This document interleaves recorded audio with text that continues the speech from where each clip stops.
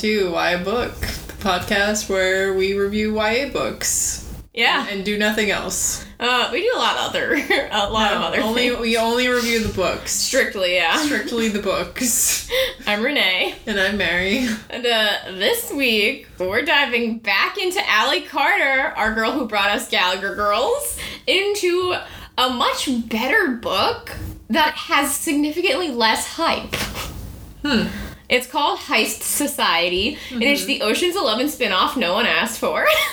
But Ocean's 11 trilogy, they're my guilty pleasure films. I've watched them more times than anyone probably should.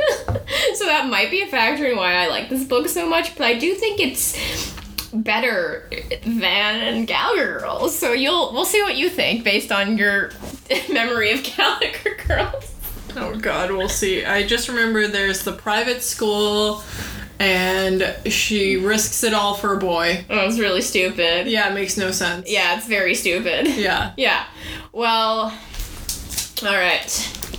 The description: when Katerina Bishop was 3, her parents took her to the Louvre to case it. For her 7th birthday, Katerina and her Uncle Eddie traveled to Austria to steal the crown jewels. When Kat turned 15, she planned a con of her own, scamming her way into the best boarding school in the country, determined to leave the family business behind. Unfortunately, leaving the life for a normal life proves harder than she expected. Soon, Kat's friend and former co-conspirator, Hale, appears out of nowhere to bring her back into the world she tried so hard to escape. But he has a good reason. A powerful mobster's priceless art collection has been stolen and he wants it returned. Only a master thief could have pulled off this job. And Kat's father isn't just on the suspect list, he is the list. Caught between Interpol and a far more deadly enemy, Kat's dad needs her help. For Kat, there's only one solution: track down the paintings and steal them back. So what if it's a spectacularly impossible job? She's got 2 weeks, a teenage crew, and hopefully just enough talent to pull off the biggest heist in her family's very crooked history. And with any luck, steal her life all back along the way. Did you ever see the movie Catch That Kid starring Kristen Stewart? Mary. Of course I have. Because this is like the same thing. Yeah. When did that movie come out? Well, because this, it was definitely before this, because I think this came out 2010. Yeah, so yeah, this was that was like 2001? 2004. 2004, okay. That was a remake of a Danish film, Klatrettosen. I don't know. I don't speak Danish. Well, it's interesting you bring that up, because there are parts of this book that I feel like are blatantly ripped from Ocean's 11. Mm-hmm. So, in terms of originality, I don't know if Allie Carter has it, but it's significantly better than Gallagher Girls, which maybe that's why. Well, don't worry, I have the plot of Catch That Kid up, so if there's any similarities, because I forget the plot of a lot of that film, but I mean, it's different. The setup is different, but the it's kids pulling up. It's kids pulling a heist. Yes. Yeah. Well, let's dive into this plot, shall we? So it starts off, and we find out that this has been a very strange fall semester at the Colgan School. It's still a bougie private school with kids guaranteed to go to Ivies and become the Jeff Bezos and JFKs of the world. Is this private? What was that school called? Easton? Easton, yeah. I mean, it's the stereotypical New England private school. So yes. Yes. But, so that's still normal, but what has been off is that there was a last-minute dropout the day before the school year started, which never happens because everyone wants to get into this school, and it's so weird to have someone drop out. But what's even weirder is that there was unusually only one person on the wait list available to take the open spot. Interesting. Yeah. And this girl who filled that empty spot is now at the center of talk on campus because of a prank involving the headmaster's expensive car ending up in a school fountain. And this student, who we know is Katerina Bishop, is a girl of mystery. No one really knows anything about her, like how why she's in this school, what her kind of pedigree is. There are rumors that she's Russian royalty because her name is Katerina. And she doesn't tell people this, but she is not Russian royalty, but she does have a Fabergé egg, which is something that they steal in one of the Ocean's 11 movie, Ocean's 12, I believe, involves stealing a Fabergé egg. Anyway, so Kat gets called into the headmaster's office to face the honor committee because there's an honor code like private. And it's made of 12 students and 12 alum or faculty. It was 12 adults. And they start the meeting with them all chanting, "Honor for one, honor for all." Again, I don't know if I assume there are private schools like this, and I'm so happy I went to public school. Yeah. So they accuse her of committing this prank, and she claims she didn't do it, but there is video that shows a girl that looks just like her at the scene of the crime. They have it on record that her ID card was used at the time of the incident to get back into the dorm, and they found the car's license plate in her dorm room. So all very incriminating evidence. And during this interrogation, you find out that her father works in distributing art, and that her mom passed away when she was only 6. And she's a sophomore, so it's probably a quinceañera conspiracy. Great. You'll have to see it. Anyway, so she's been framed by someone who clearly knows what they're doing, and she realizes this. She also is like, this is not how I pull that con. Like, I could get away with this and they wouldn't know it's me, but she can't tell them that. So she gets expelled immediately because she can't explain herself. And as she's leaving the school and she's just kind of on the school grounds, she says out loud to herself, "Well, I guess it's over." And a voice responds, "Actually, it's just beginning." Okay. It's her friend, Hale. And it takes her a hot sec to piece together that he is responsible for her expulsion. She's extremely smart, but in this moment, she's like, "Oh, like, why are you here?" Like, doesn't realize that there's any connection. It takes her a good time to realize that the reason he's there is because he got her expelled. Nice. And he explains that it's okay for what he did because the headmaster's car was actually a gift from W.W. Hale IV to apologize for some shenanigans that W.W. Hale V did in the 8th grade before he left the school, and he is in fact the 5th in question. Okay, I was gonna say, obviously it's him. Yes, so the headmaster wouldn't have that car if he wasn't a little shit. Yeah. So it's okay for him to put it in the fountain. Great. And we have learned that he has since tricked his dad into thinking he attends another bougie private school, but it's something he created. Like, he's made a fake, presumably like a fake website. He's sending fake report cards and, like, is conning his father into thinking he's attending school and not actually attending any school. Fantastic. Yes. He's a year older than Kat, so he would be a junior if he was actually attending school. And we find out that Kat doesn't know what the W stands for, and she just keeps guessing.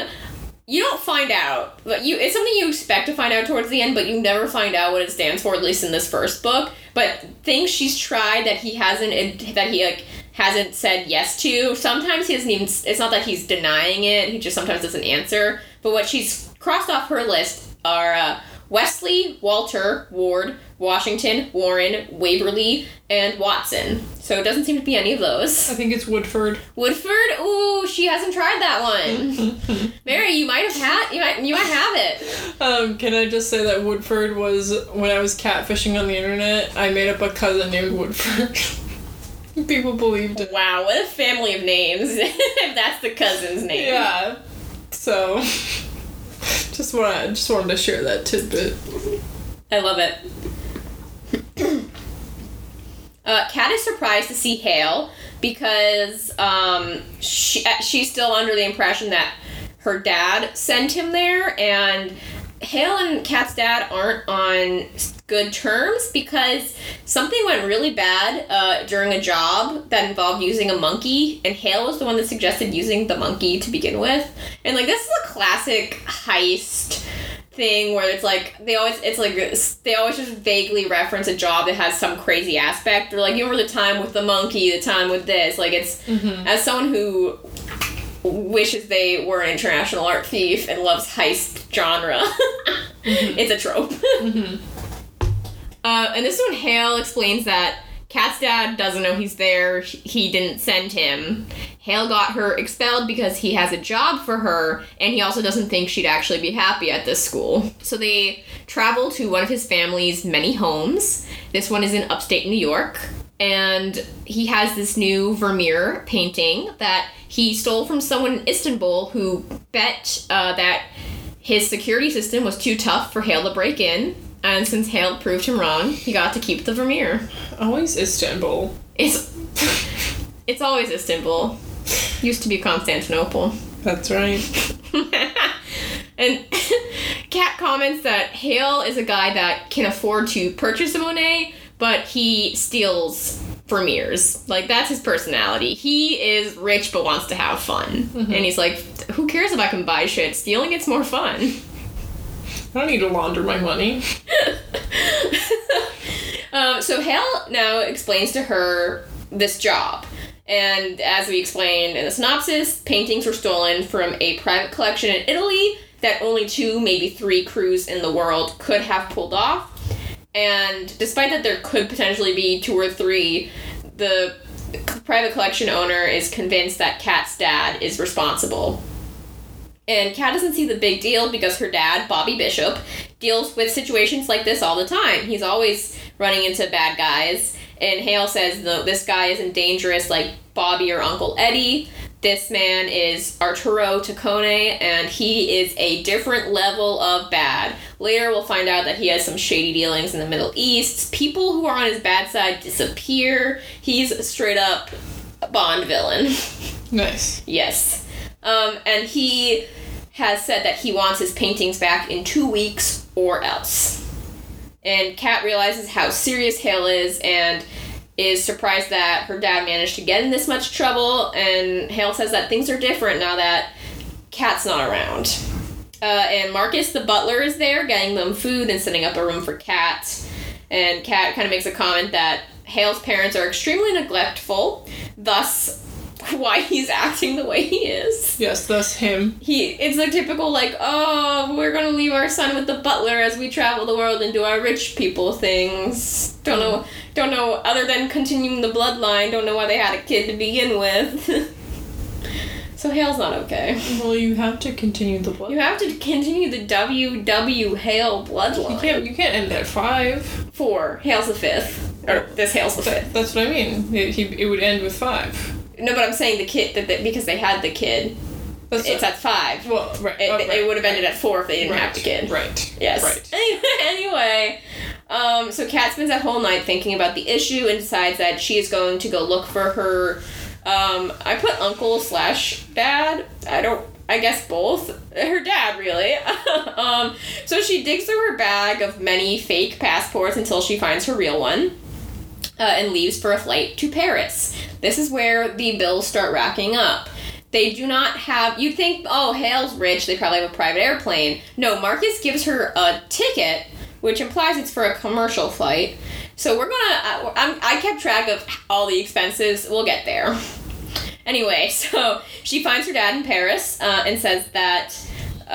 not to her dad. She has a monologue with herself about how thieves are not supposed to grow attached to places or things. So it feels like she shouldn't love her dad as much as she does. And I'm like, that's a little different. I think you can still love your dad even if you're a thief. Like, but she makes it like a whole, like, I love him so much. I'm like, okay, cool.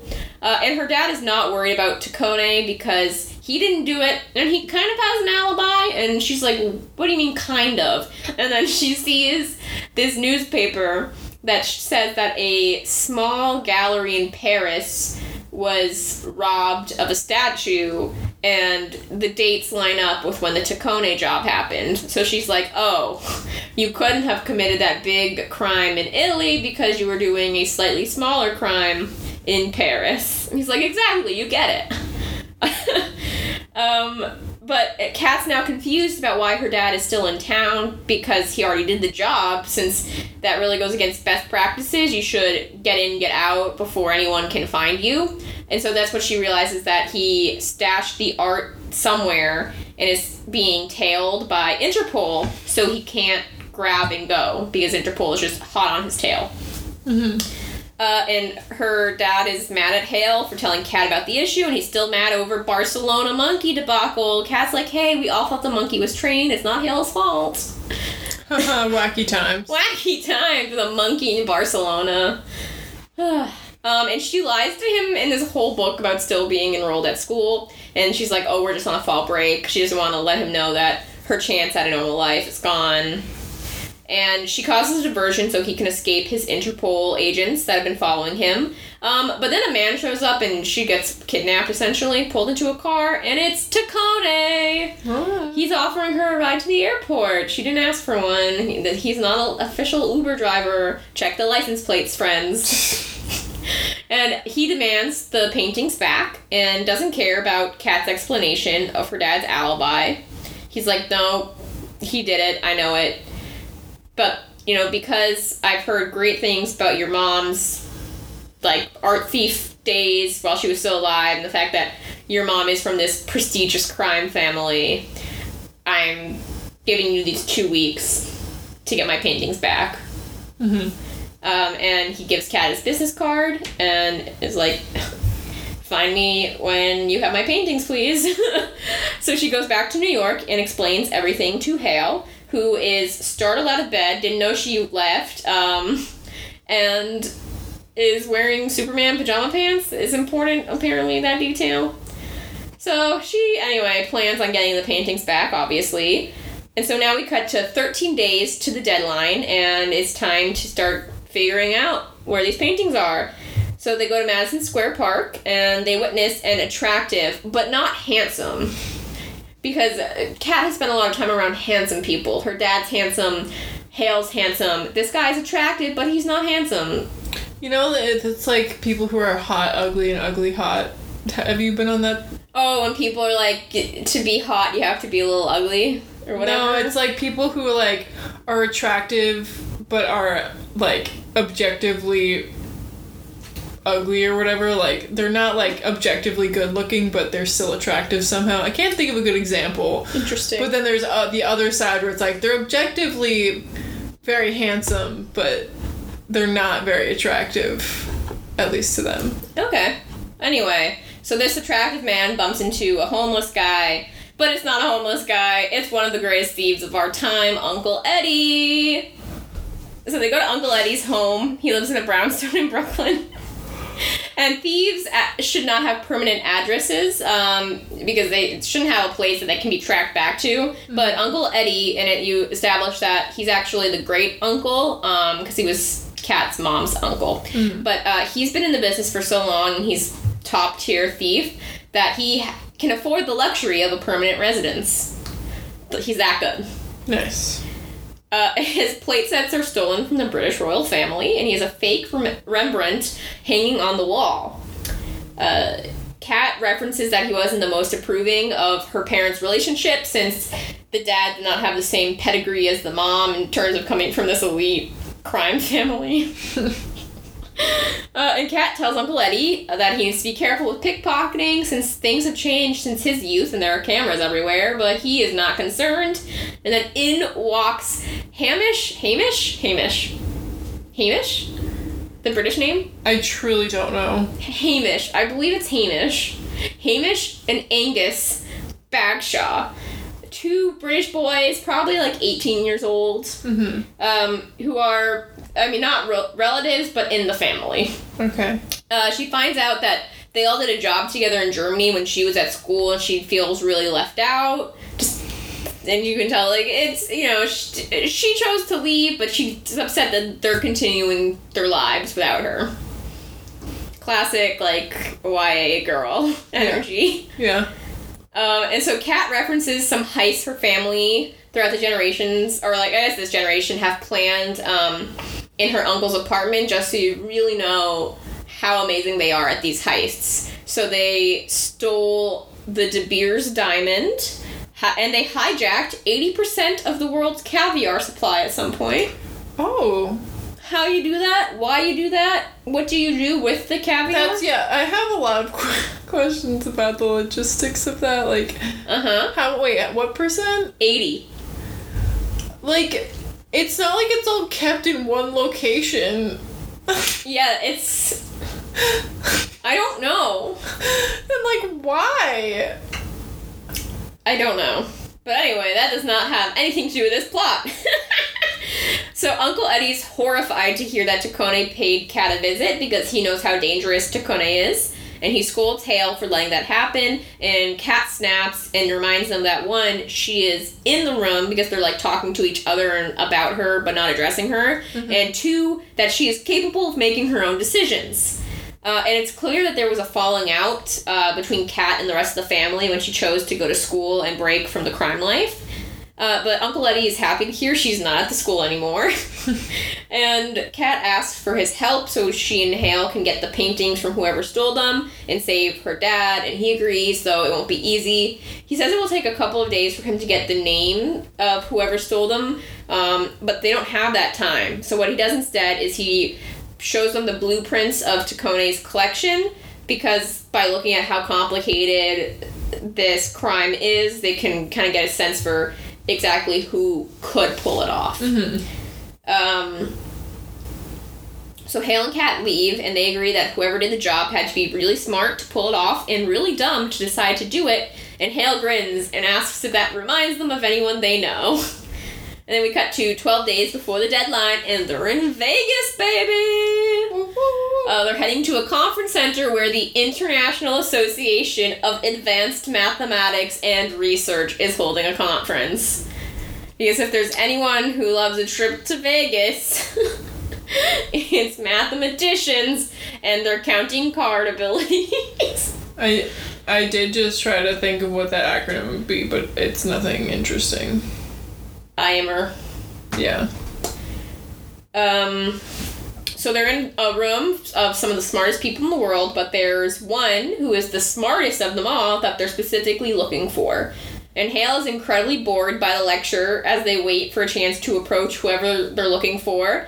And Kat says, "Some people value an education." Hale's response, "That's cute. Maybe I'll buy you a university or some ice cream."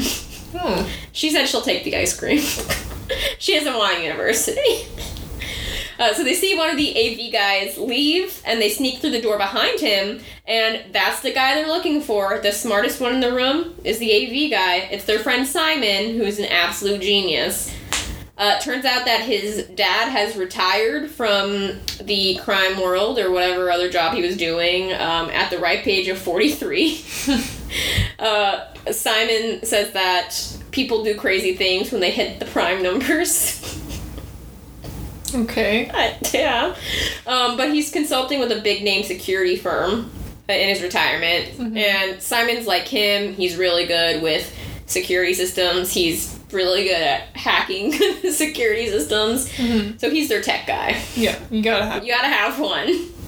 And Hale tries to get Simon to show how smart he is with a game of blackjack. And Simon is clearly a very anxious guy because he doesn't count cards since it's frowned upon. And Hale's like, hey, it's not illegal. And Simon just basically starts hyperventilating at the thought of breaking rules. Oh my gosh. But he'll still do cons and help hack. And the tech guy's always a nervous one. Like, that's the same thing with in Ocean's 11. Their tech guy is like an anxious wreck. Uh-huh. Yeah. I've tried to remember and catch that kid. I don't remember. No. So they show him the blueprints, and he compares it to breaking into Fort Knox, and he's just like, you feasibly can't do that. And they're like, well, the good news is we're not trying to break in, we're just trying to figure out who could break in. And Simon says he'll pull a list of who he thinks could have done this, and that will be a very small list. And he asks if this job is why there are two people that have been tailing them since they left the conference. Kat looks over, and it's Takone's goons from Paris. And she's like, don't worry, guys, we're on it. We're going to find his paintings. And then Kat decides that she and Hale should go to Italy to start kind of questioning people who live nearby, and figure out, like, if anyone saw anything. Mm-hmm. And Kat is trying to figure out who he can stay with, and Hale says they can't stay with the DeMarcos because all 7 of them are in jail because it was a crazy October. Oh.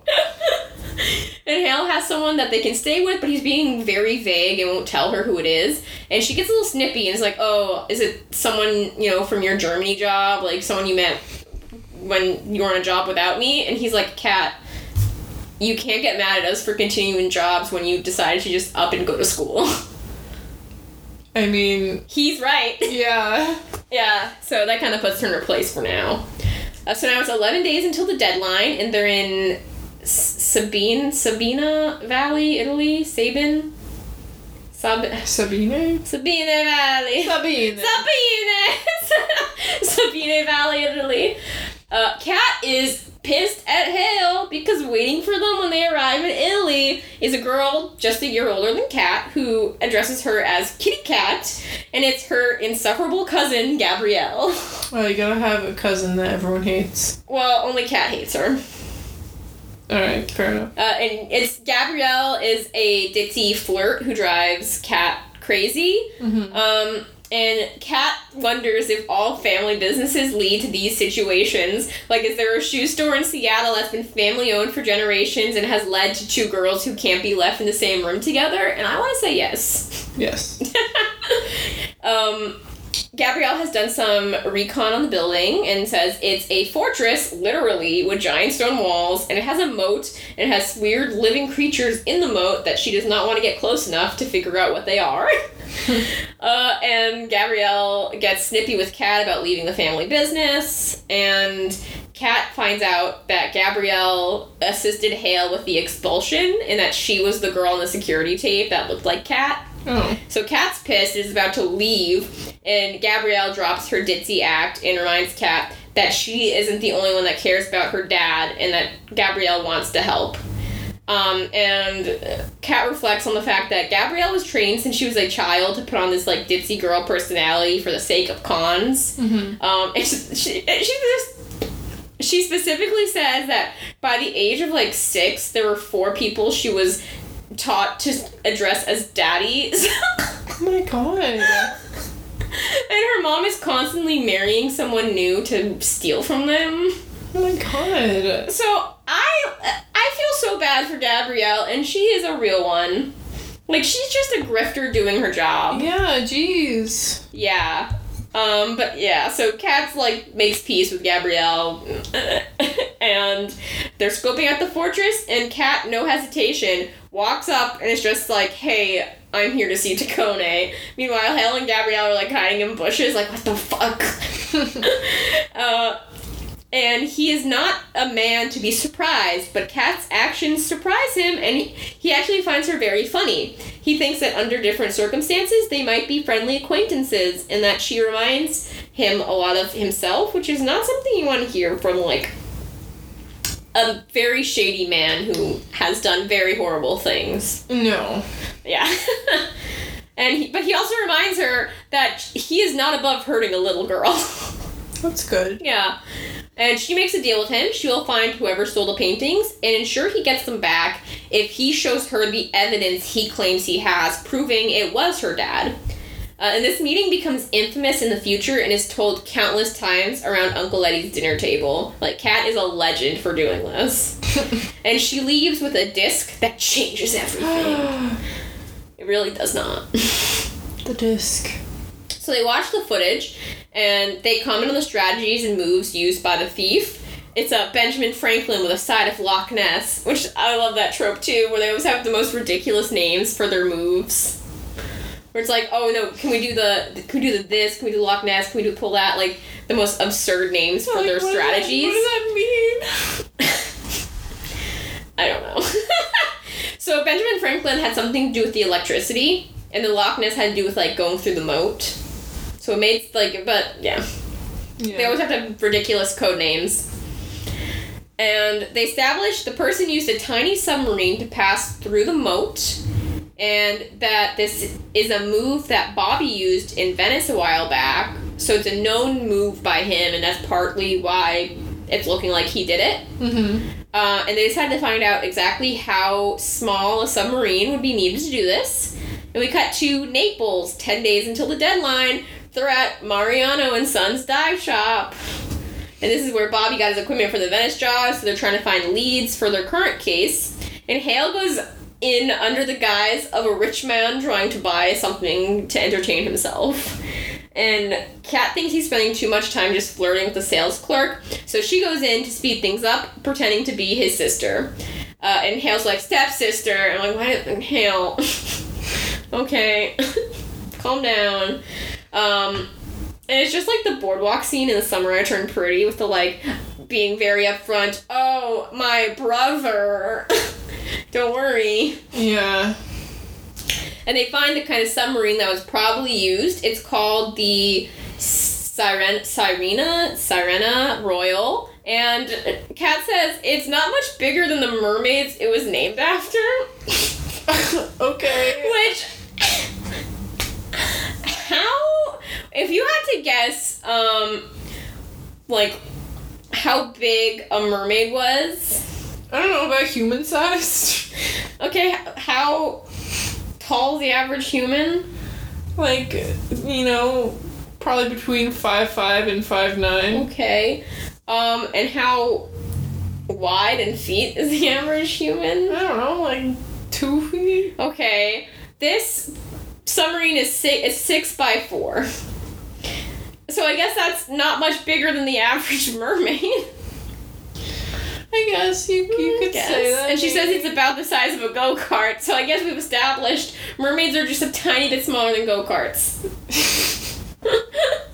So bear that in mind next time you're reading, The Tale of Emily Winston. Yes.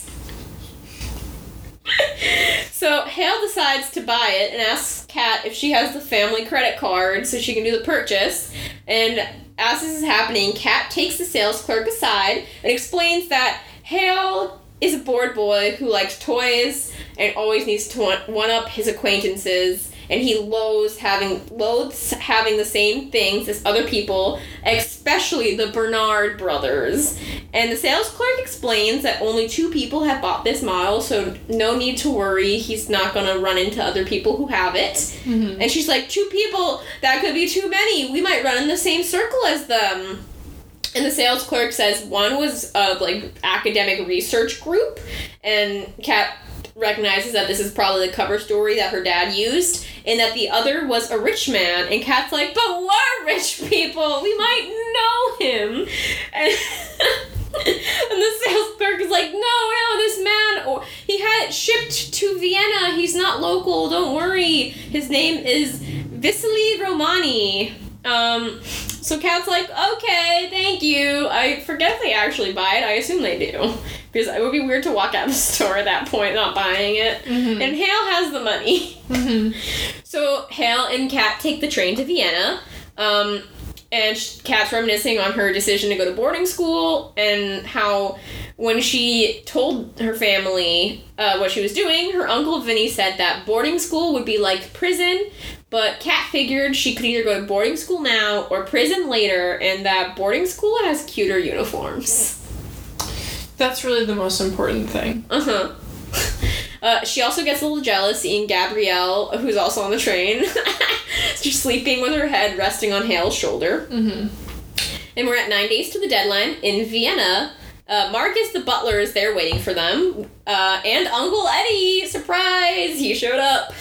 And Kat asks who Vasily Romani is, and he says, quote, he is no one, he is everyone.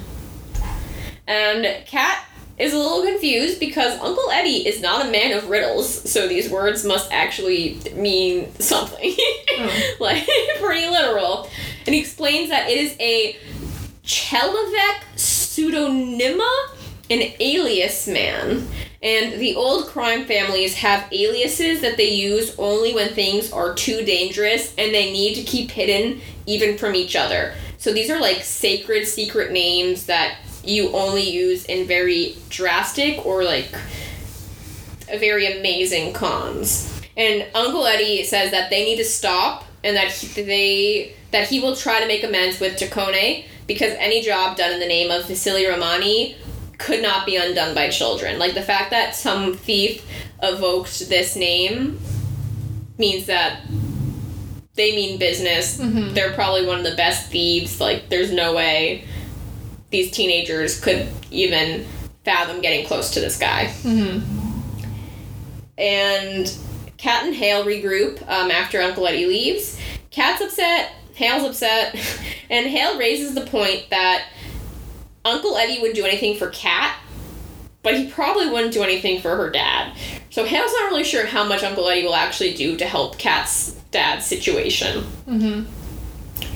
And Kat pieces together that it's odd a rich man wouldn't have his paintings insured, mm-hmm. and that he would hide them in such a weird fortress, underwater secret room type thing. Mm-hmm.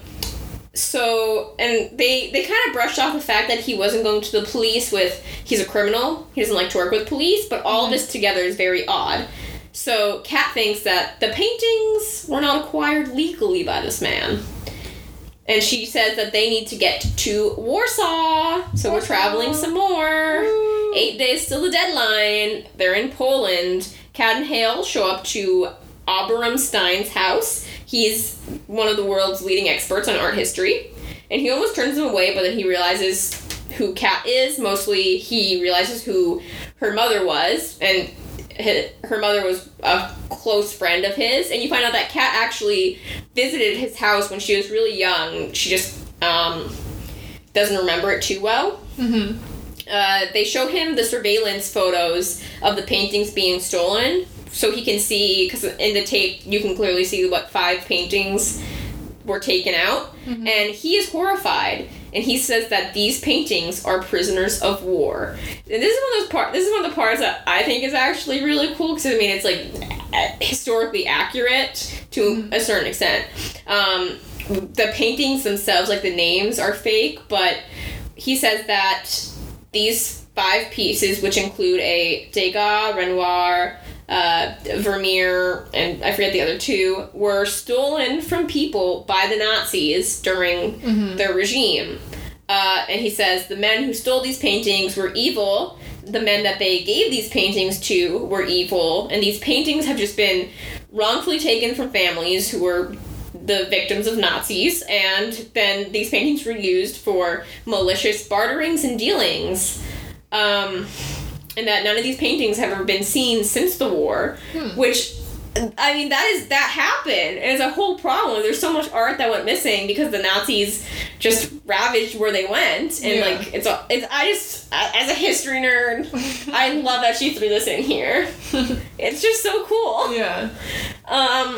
Anyway, so that is me freaking. Yeah, I love it. I love history. I love art heists. It's a great time to be Renee reading this book.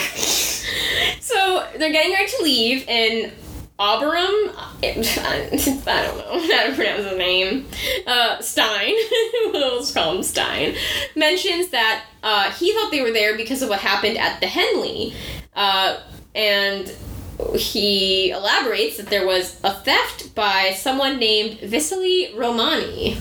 So now, 7 days until the deadline, Kat and Hale have to head on over to London, and Kat talks about how the Henley is one of the greatest art museums in the world. Hale has never visited because, quote, you wouldn't bring an alcoholic to a liquor store.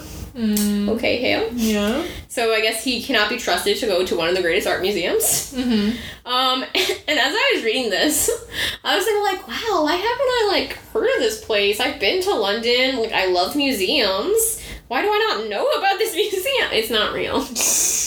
Well, that's why.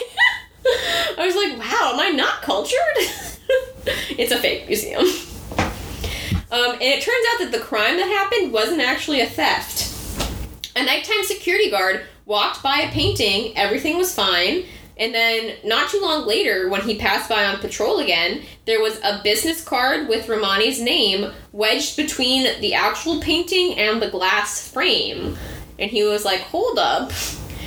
This place is alarmed. How did this happen? But he notified others, but when other people showed up, the card was gone. So it's a bit of a, did that actually happen? People aren't too sure. And it's kind of now all the tourists are going to see where this potential like break-in happened, and most people are brushing it off as a mistake, but Kat and Hale know that something's up because it's Vasily Romani's name. And they go to the room of the museum where the card was left, and Kat realizes that there are 5 paintings on the wall where the card was left, and they're looking for 5 paintings stolen by Romani. He wasn't taking something. He was hiding 5 paintings behind those arts. So. Okay.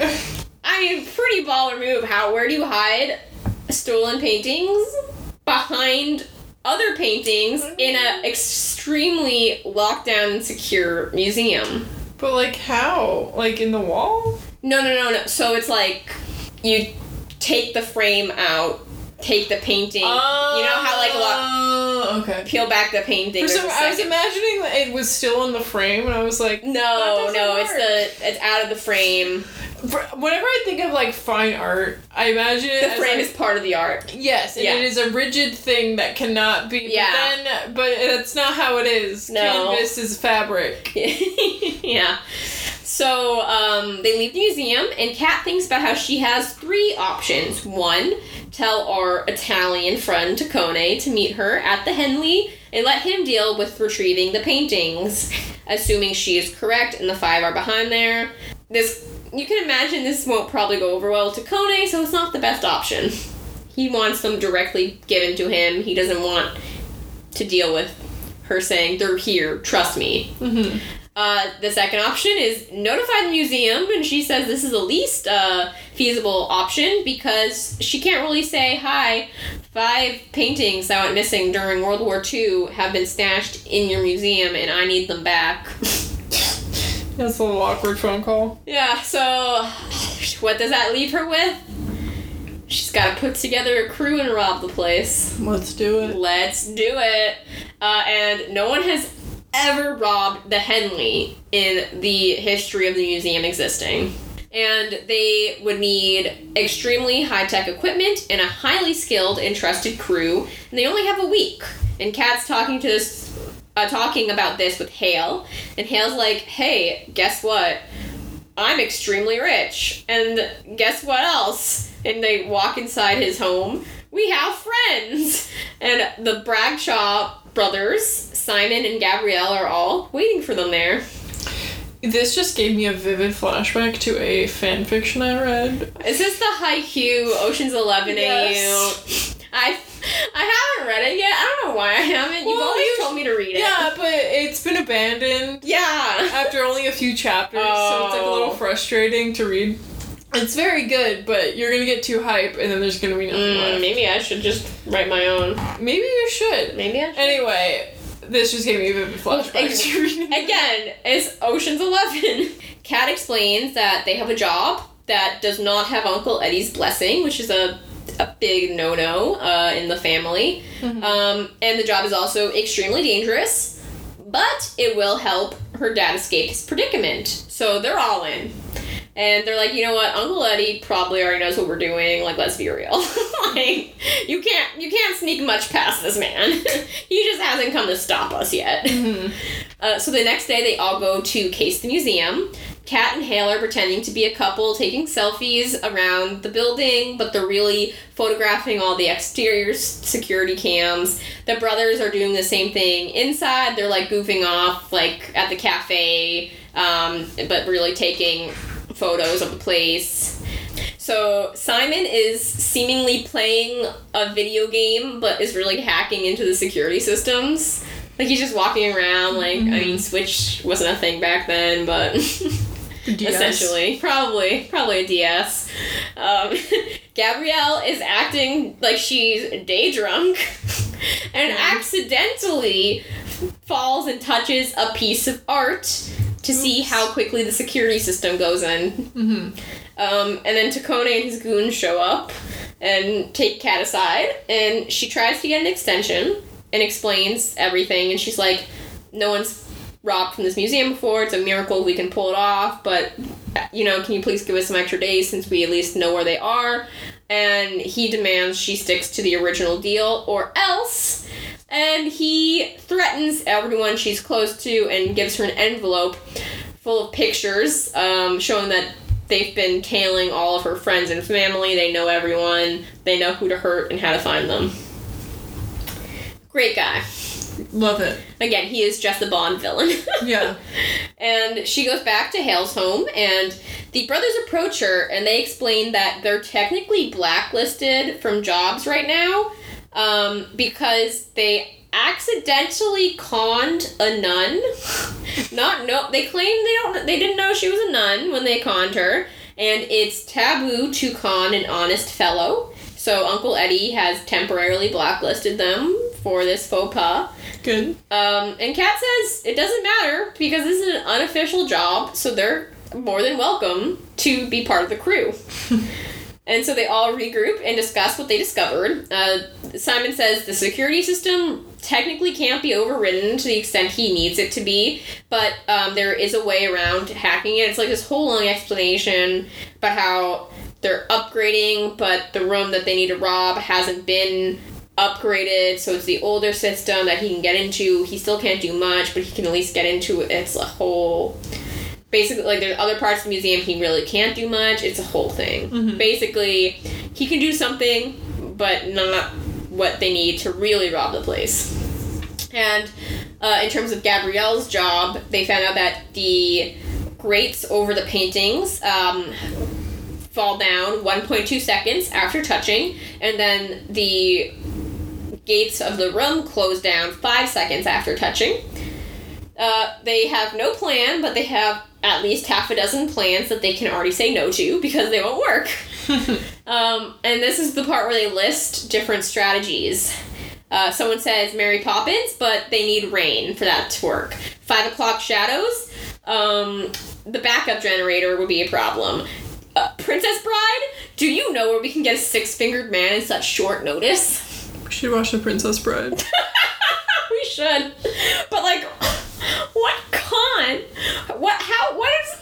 Like, why do you need 6 fingers? I don't know.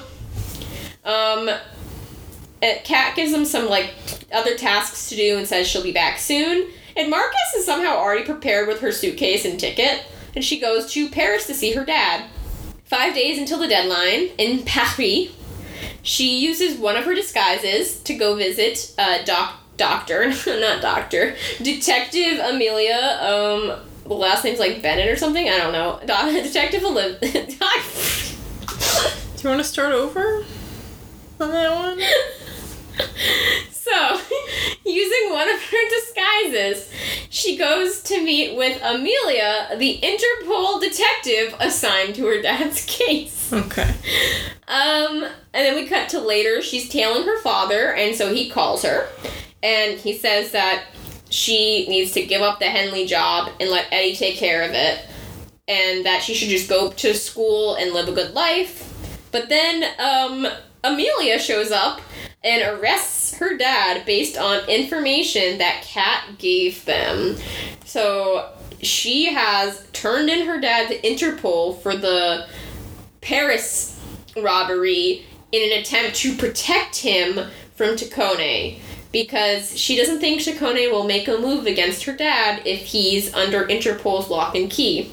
On the way back to her hotel, an English boy bumps into her, and then she bumps into him again, and the boy goes to his hotel room, and Kat's there waiting for him because he stole her wallet. And guess what? She also stole his wallet in return. Oh, good. This is actually a scene from Ocean's 11 when they're putting together their crew. Brad Pitt's like, I think we need one more person. So George Clooney goes to Chicago. He witnesses Matt Damon pickpocket someone on the subway. Matt Damon goes to pull out the wallet after he gets off the subway. The wallet's gone. George Clooney's, like, business card or something's in there. But then he meets with George Clooney, and then he manages to steal George Clooney's wallet again.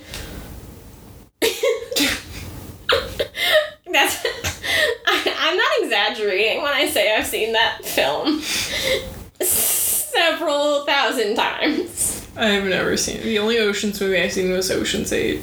Okay, I know people didn't like it. I liked it. It wasn't bad. It fits the same. It's the same energy as the other three. They're not high-class movies. No. They're a fun time of shenanigans and art heists. Like, is this supposed to make sense? No. We'll watch Ocean's 11 sometime. Anyway. So Kat, from stealing his wallet, discovers his name is Nick and he's 16. We find out that he worked solo, and she offers him a spot on their crew. So Kat returns to England, and everyone freaks out about her turning her dad in, since it totally breaks their code of conduct. And Hale's the only one who seems to understand, but then Hale freaks out when Nick walks in, and Kat's like, I picked up this random kind of attractive guy in Paris to join our crew. So Kat and Hale have a little falling out because of this, and Hale says, like, hey, Nick isn't part of the family, and Kat snaps back, neither are you, Hale. Damn. So then we cut to Gregory Wainwright, the Henleys' director, who is somewhat new to the position, and his assistant says he has a visitor. It is one W.W. Hale V. And Nick refers to Kat as Miss Bishop, and she is surprised he's figured out her identity, since he should have had a fake name of hers based on what he stole from her, I guess. That's not established, but that's the only way that would make sense. Anyway, he says that he's heard that she walked away from the thief world. And Kat's like, well, clearly I'm here for at least this job. Anyway, so Hale is distracting and kind of questioning Gregory under the guise of wanting to donate a piece of art from his family to the museum. And while this is happening, Simon is working on getting into the security system, and Kat and Nick are on watch out in case something happens with Hale, and that they need to, like, kind of intervene and add extra distraction. Mm-hmm. And that does happen, so Nick kisses Kat, and the director's like, teenagers, no PDA in my museum. Ugh. So Hale finds out that the staff is very spooked about what happened, and Kat suggests they give them a reason to be terrified, and they're going to move ahead with Smokey the Bear. I'm sorry. Yeah? Can we back up a sec? Yes. Smokey the Bear? Smokey the Bear. You'll find out. Okay. So, Kat also says that they've been going about this the wrong way. Uh-huh. They need to think of this not as stealing from the Henley, but stealing at the Henley. Big difference. It will be in the end. Do you know why she's saying that? Well, they're not stealing things that belong to the Henry Museum. Exactly. No one knows they're there. No one will know when they're gone. So. Sure. The others say that they will get caught, but Kat says they should go ahead and get noticed. So everything's piecing together in Kat's mind, not everyone else's. Back at the mansion, though, they have a little bit of a pre-heist celebration, and Nick asks who this Uncle Eddie is that they're all talking about, and they explain that, are you ready? Here's family tree time. Uncle Eddie is Gabrielle and Kat's great-grandfather. He's the uncle. Wait, I was like, great? Great uncle. So Uncle Eddie is Gabrielle and Kat's great uncle, who was friends with Angus and Hamish's grandfather. So that's how they fit into the picture. Okay. Eddie's brother brought Simon's dad into the crime family. And Nick asks how Hale got involved, and Hale says, I happened to be home the night Kat showed up to steal a Monet from my family. That's how they met. Wow. Talk about a meet cute. Yeah, that's goals. Goals.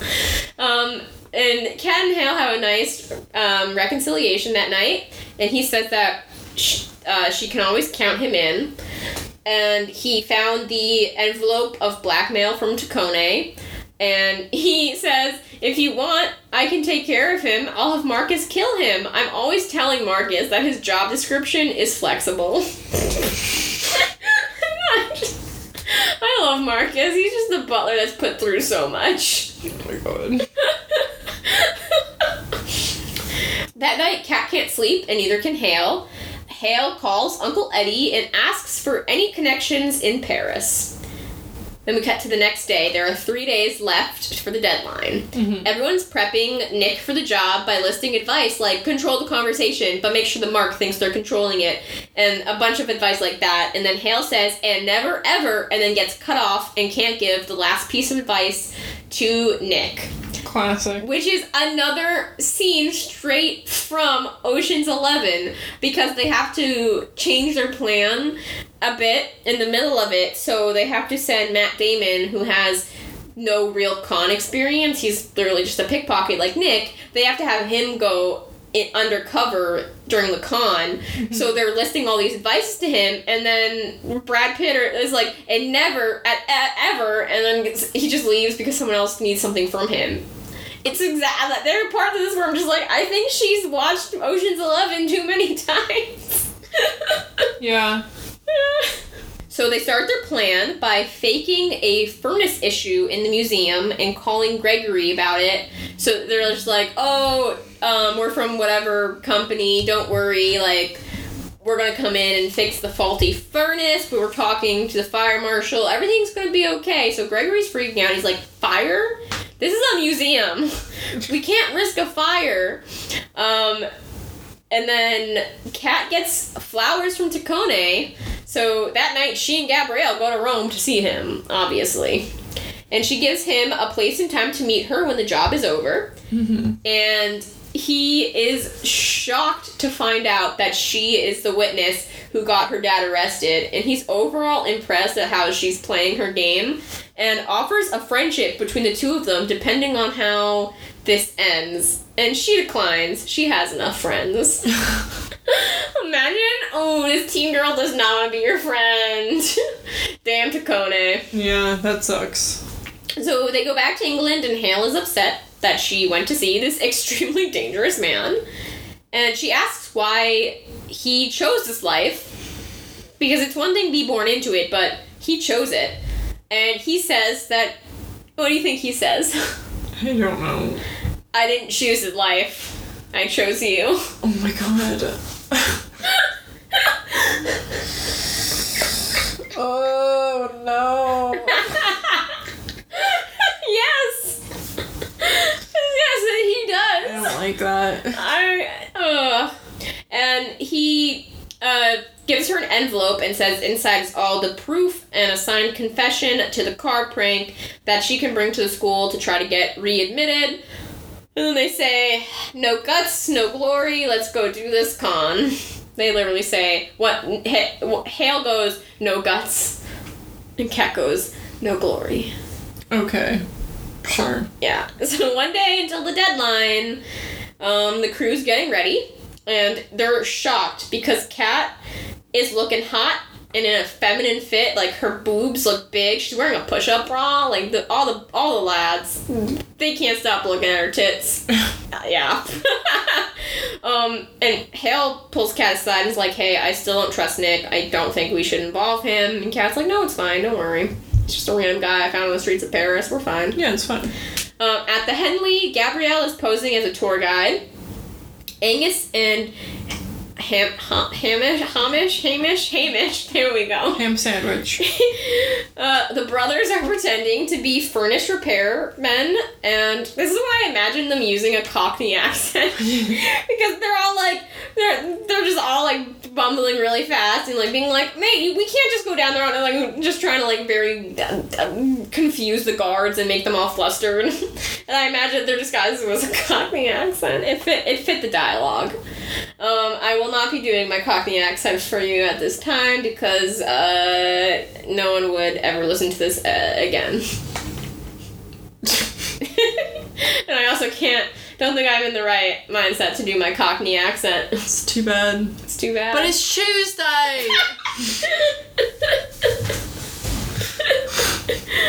My favorite thing is, I think it's Cockney where they do the weird rhyming thing, where they just, like, their slang are just words that rhyme with each other that have no context. Oh, I didn't know. You did. Oh, please hold. It's Tuesday, innit? It really is Tuesday. Oh, it is. Here we go. The ultimate guide to Cockney rhyming slang. We're going to do a little quiz. Okay. We're going to see how well Mary knows. Okay, what do you think the phrase apples and pears means? It's good. It's another way to say stairs. Oh, I forgot it's supposed to rhyme. Uh-huh. Army and Navy. Army and Navy. Navy. Aviary. Gravy. Bees and honey. Bees and honey. Money. Yes! Woo! Mary! Okay, basin of gravy. Basin of gravy. This was not a... I guess maybe in a weird accent it could rhyme. Blueberry. Baby. Baby! Look at that basin of gravy! Okay. Look at that baby, yeah, anyway. Good job, you got one. Wow. Where was I? Oh, here we go. So we cut to Hale. He gets a call from Eddie, and Eddie goes, I touched base with Paris contacts. You were right about him. Anyway, we cut to Kat, who's entering the room where the stolen paintings are stashed. Hale follows shortly, dressed like a billionaire himself, and pushing his uncle, played by Marcus, the butler, who's in a wheelchair for this con. And Marcus is having the time of his life getting to play the role of a snobby old rich man. And he insists that he needs to get out of his wheelchair, even though he's been having some health issues, because it would be a crime to look at art from that angle. He needs to be eye to eye with the art. Okay. And Hale's trying to get Kat's attention, which really throws her off because they aren't supposed to act like they know each other for the con. And then all of a sudden, smoke and fire alarms, everyone has to evacuate. Oh. And in a rush, Marcus has to leave behind his wheelchair. But he gets out fine. The only people who don't go out are Kat, and then Nick sneaks into the room. So we cut to Hale, who is outside, and he is worried about Kat being stuck inside with Nick after what he found out from Uncle Eddie. And our dear friend Gregory is with Hale, and he mentions that the fire protocol isn't water, because, God, can you imagine sprinklers in an art museum? Everything would be destroyed. Yeah. Which I feel like I've read, oh no, I don't know if it's Ocean's 11, some heist book or movie, this is a thing that happens too, which is, I mean, it's an actual method. It's that oxygen is sucked from the room. That's how they do fire procedures for when you can't do sprinklers. It's like I forget where, like, I know it's a thing, but there's some other heist work of fiction where that happens. So Nick and Kat, luckily, they have oxygen masks that were hidden in Marcus's wheelchair. That's why he had to leave it behind. Make sure you put on your mask before helping others. Yes. So Simon's hacking the cameras, and they find the paintings indeed are behind the actual Henley ones. And the brothers, Gabrielle and Simon, join them in the room. And Kat's freaking out because there are only 4 paintings. One of them is missing, and instead of the painting behind the original piece of art is... There's a sassy note. It's just the business card. There's no note, but it's the business card from Romani. And the crew is leaving, and they're climbing through the ducts, and Kat goes up, and she's supposed to toss the rope to Nick, and she's not, and Nick is like, come on, Kat, what are you doing? And Kat reveals that she's figured out Nick is Detective Amelia's son. And she realized this because when she was looking at the blackmail photos Takone gave, Nick was in the background tailing her dad in a lot of them, and he looks like Amelia, she's realized. And Nick admits that he started following her to help his mom out unofficially. He was like, oh, if I tell the daughter, then I can get information to help my mom with her job. He's trying to be a good son. Help the Interpol agent out. To be fair, Kat and Co. are criminals. I mean...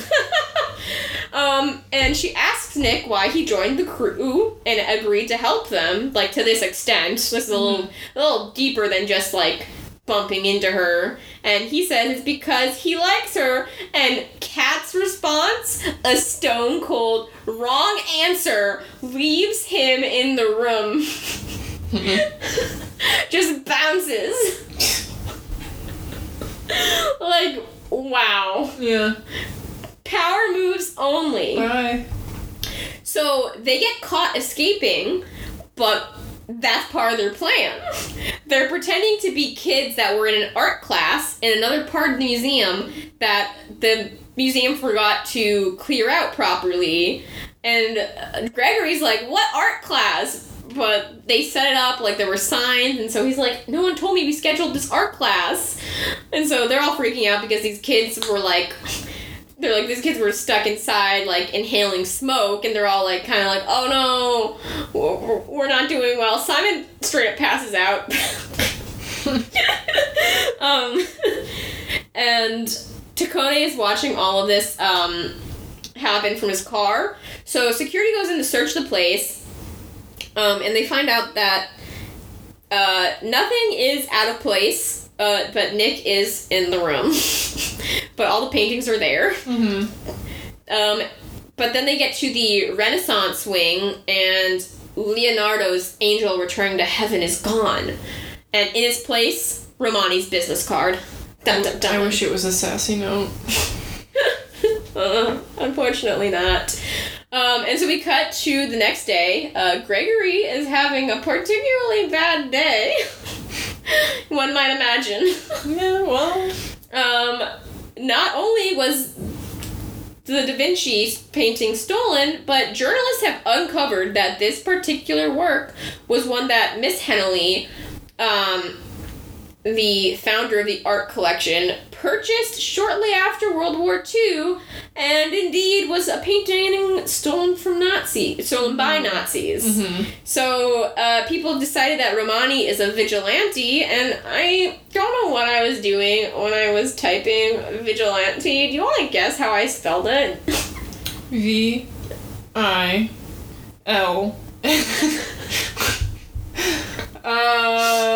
A-G-I-N-T. You know me so well. I spelled it V-I-L-L-I-G-A-N-T-I. Yeah, I was Vigilanti. I was like, I think you just Slosh. Yeah.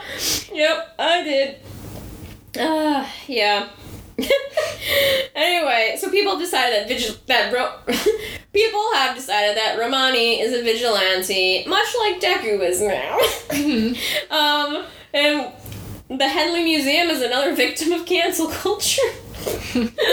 But also, I didn't go over this earlier because it wasn't really important, but I do think that they modeled this museum after the Isabella Stewart Gardner Museum, because they describe the history of the museum, and Miss Henley was a woman in like the 1920s or 30s who, instead of doing the normal role of the woman thing, started collecting art and having an amazing collection, which is how the Isabella Stewart Gardner Museum happened, except that one has been successfully robbed in the most expensive art heist in history. Nice. Yeah, so that's what the inspiration for this fictional museum was, I'm assuming. Anyway, so on top of this whole people being like, LOL, a vigilante stole this, like, Nazi painting, Nick was locked in the room where the oxygen was removed. That is a huge, huge liability on the museum's part. But luckily, Marcus's wheelchair was there, so Nick survived. But Nick's mom, an Interpol agent, Nice. She is not happy, and she just gives it to Gregory. Like, she is a badass bitch, and I love her. Nice. And she also, on top of being like, how are you running this museum? My son could have died. She gets all kind of like snarky with him about the missing painting. She's like, if you don't find it within X amount of days, like, you're probably, the stats for finding it ever are slim to none, and at this point, it's not going to be in pristine. Like, she's just listing all the facts she knows about art heists at this guy, basically being like, good luck with that. I love Nick's mom. Like, sure, she arrested Kat's dad, but she's an amazing... But is she an icon? She is the moment. And so she leaves with Nick, and I do feel kind of bad for Gregory, and he has his, what they say, a much-needed mental breakdown in private when she leaves his office. Mm-hmm. Poor guy. He didn't ask for any of this to happen, but... No. But here we are. Here we are. Day of the deadline, we're back in Paris. So Kat meets with Tacone, and he says that her dad is forgiven because she retrieved the paintings. And Kat tells him where the paintings are in a nearby empty apartment. So Tacone goes inside, and instead of the 5 paintings he was expecting, he sees 4 paintings and a sculpture he's never seen before. That sculpture is from a nearby Parisian gallery, and as he's looking at it, Interpol swarms. Kat played him. Oh shit. Oh, damn. International crime boss taken down by teen girl. Oh.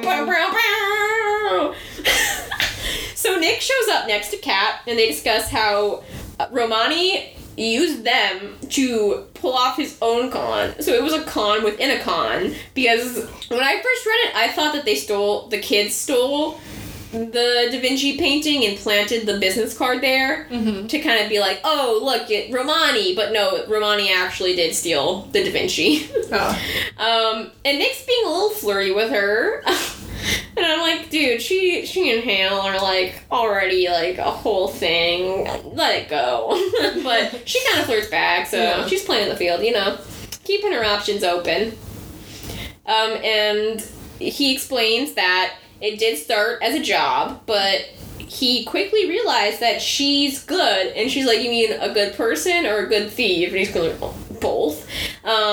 ¿Por qué no lo estoy? Yeah, exactly. And in terms of being a good person, he's referring to the fact that she made sure that these prisoners of war were freed instead of returned to Tacone. Because throughout the whole thing, she kept thinking back to the conversation with Stein and about these paintings and their horrible history. And so that's why she didn't want to give them back to Tacone. She wanted them to be free. So Hale shows up. And he and Kat head back to England. Now we cut to 25 days after the deadline. They're in New York for the holidays. They're spending the holidays at Uncle Eddie's. And Stein shows up. And they talk about how Stein and his colleagues have managed to find some descendants of the families who owned the paintings before the Nazis stole them. And so they've returned them to their proper owners. And Kat says that she's going to find that 5th one, like she wants to, have that one back to whoever it belongs to. Mm-hmm. And who does it belong to? Stein reveals that Kat's great-great-grandmother, or just one great, maybe, I don't know. Great-great-great-great-grandmother. No. However generations ago someone would be if they were friends with Monet. That grandmother was an amazing artist and friends with Monet, and Monet did a painting of her, and that's the 5th painting. So and the Nazis stole it, and Kat's like, wait, but we're not Jewish. And Stein's like, no, the Nazis, they were kind of evil towards a lot of people. Everyone, frankly. Yeah, pretty much. Yeah. So this Fifth painting technically belongs to Kat. And Kat also mentions that she knows that her great-great-grandmother was an amazing artist because the Mona Lisa you see in the Louvre today is a fake that her great-great-whatever grandmother made. Yes. Where is the original now? She doesn't specify. It's fine. It's fine. Why do you need to know? So, Stein says that he thinks Romani will return the Da Vinci piece to its rightful spot as well. And then he leaves and Kat goes home. And she's kind of thinking about, she's not as good a thief as Uncle Eddie or whoever Romani is, but, she's pretty good herself. Only 2 people have ever done a heist at the Henley, and it's her and Romani. And a package was left outside for Kat. It's from Romani. It's the 5th painting. Returned to her. And he wrote a nice note to her. Not a snarky. No sassy note? No sassy note. And he says that the Da Vinci piece is safe.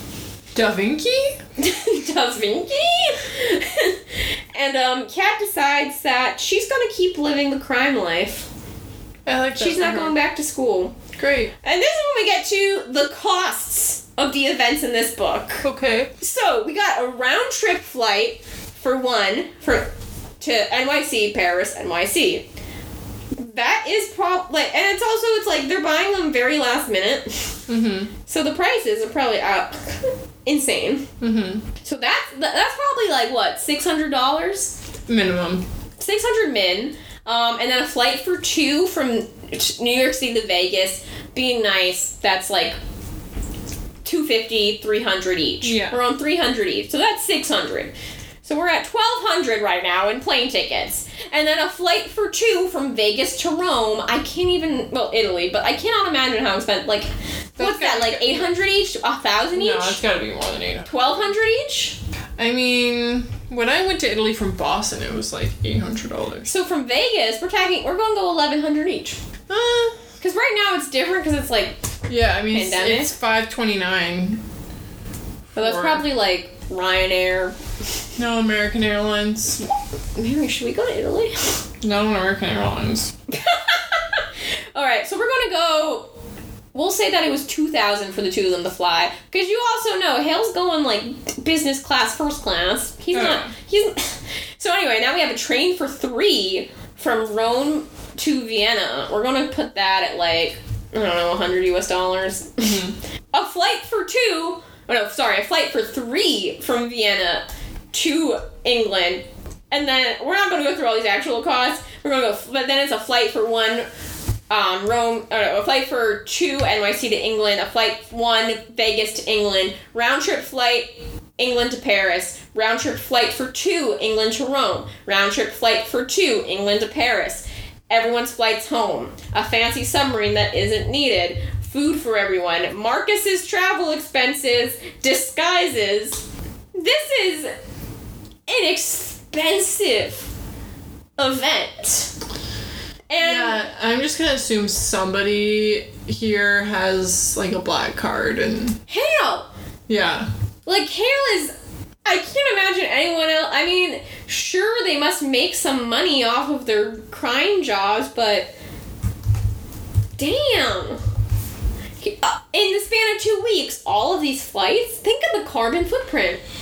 Yeah, not good. Yeah, but, that concludes, that concludes our tale. So, do you think this was better than Gallagher Girls? Yeah, I mean, Gallagher Girls was frankly annoying. It was. This was at least entertaining. Yeah, I love a good heist story. Because, like, Gallagher Girls was literally, she just risked it all for this mediocre boy. Yes! This one at least it's like, fuck you, we're going to rob a museum. Yeah. I'm gonna fucking own an international criminal. Yeah. Amazing. Yeah, absolutely. Iconic. I do want to watch Catch That Kid again. And is that on Disney Plus? I Catch That. So it used to play on Disney. It used to play on Disney. I thought it was a DCOM. Okay? It's not. It's not. Because it was in theaters. It was. Because it has a very short wiki page, so I read it. And, yeah, it's not... It's not a DCOM. It was produced by Fox. So it should be on Disney Plus. Because the acquisition. If it's streaming, maybe it's just not streaming anywhere because they don't think people want to watch it. It's on Disney Plus. And then I also want to watch The Princess Bride. And Ocean's 11. Oh yeah, frankly any of them, because again, I wanted to watch them for a while, but haven't. Yes. Oh, I love those movies so much. But yeah, so this was not insufferable. No. I had fun reading it. Yeah. Any other takeaways? Da Vinci. I'm guessing we'll be off next week since I'll be gone. Unless we record on Friday. You will be gone. I will not be ready prepared by Friday. Yeah. So you won't hear us next week. But we have a bye next week. Yes. Bye, bye, Miss American Pie. Drove my Chevy to the levee, but the levee. Psych! Follow us on Instagram, Why a Book Podcast. TikTok, Why a Book. Email us. We got our first email. We loved it. It was great. We're getting sent a book. We got sent I don't know if we're supposed to... or we got sent an ebook because we live in the US and they didn't want to pay the international, but I can send... I didn't realize. They're based in England, but yeah, we got a book that we're going to tell you guys about sometime. Maybe. Someday. XOXO. Oh, did I say the email? Say what the email address is. It's whyabookpodcast@gmail.com. Yeah. XOXO. Da Vinci. What about all the other ones? I said Instagram, TikTok. Who cares? If you follow us on Twitter, why? It's in the description. If you follow us, that's the one we skipped and like, why? Da Vinci. Vinci.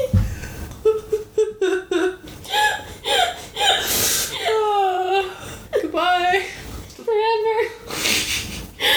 Or not. See you next week. Or not.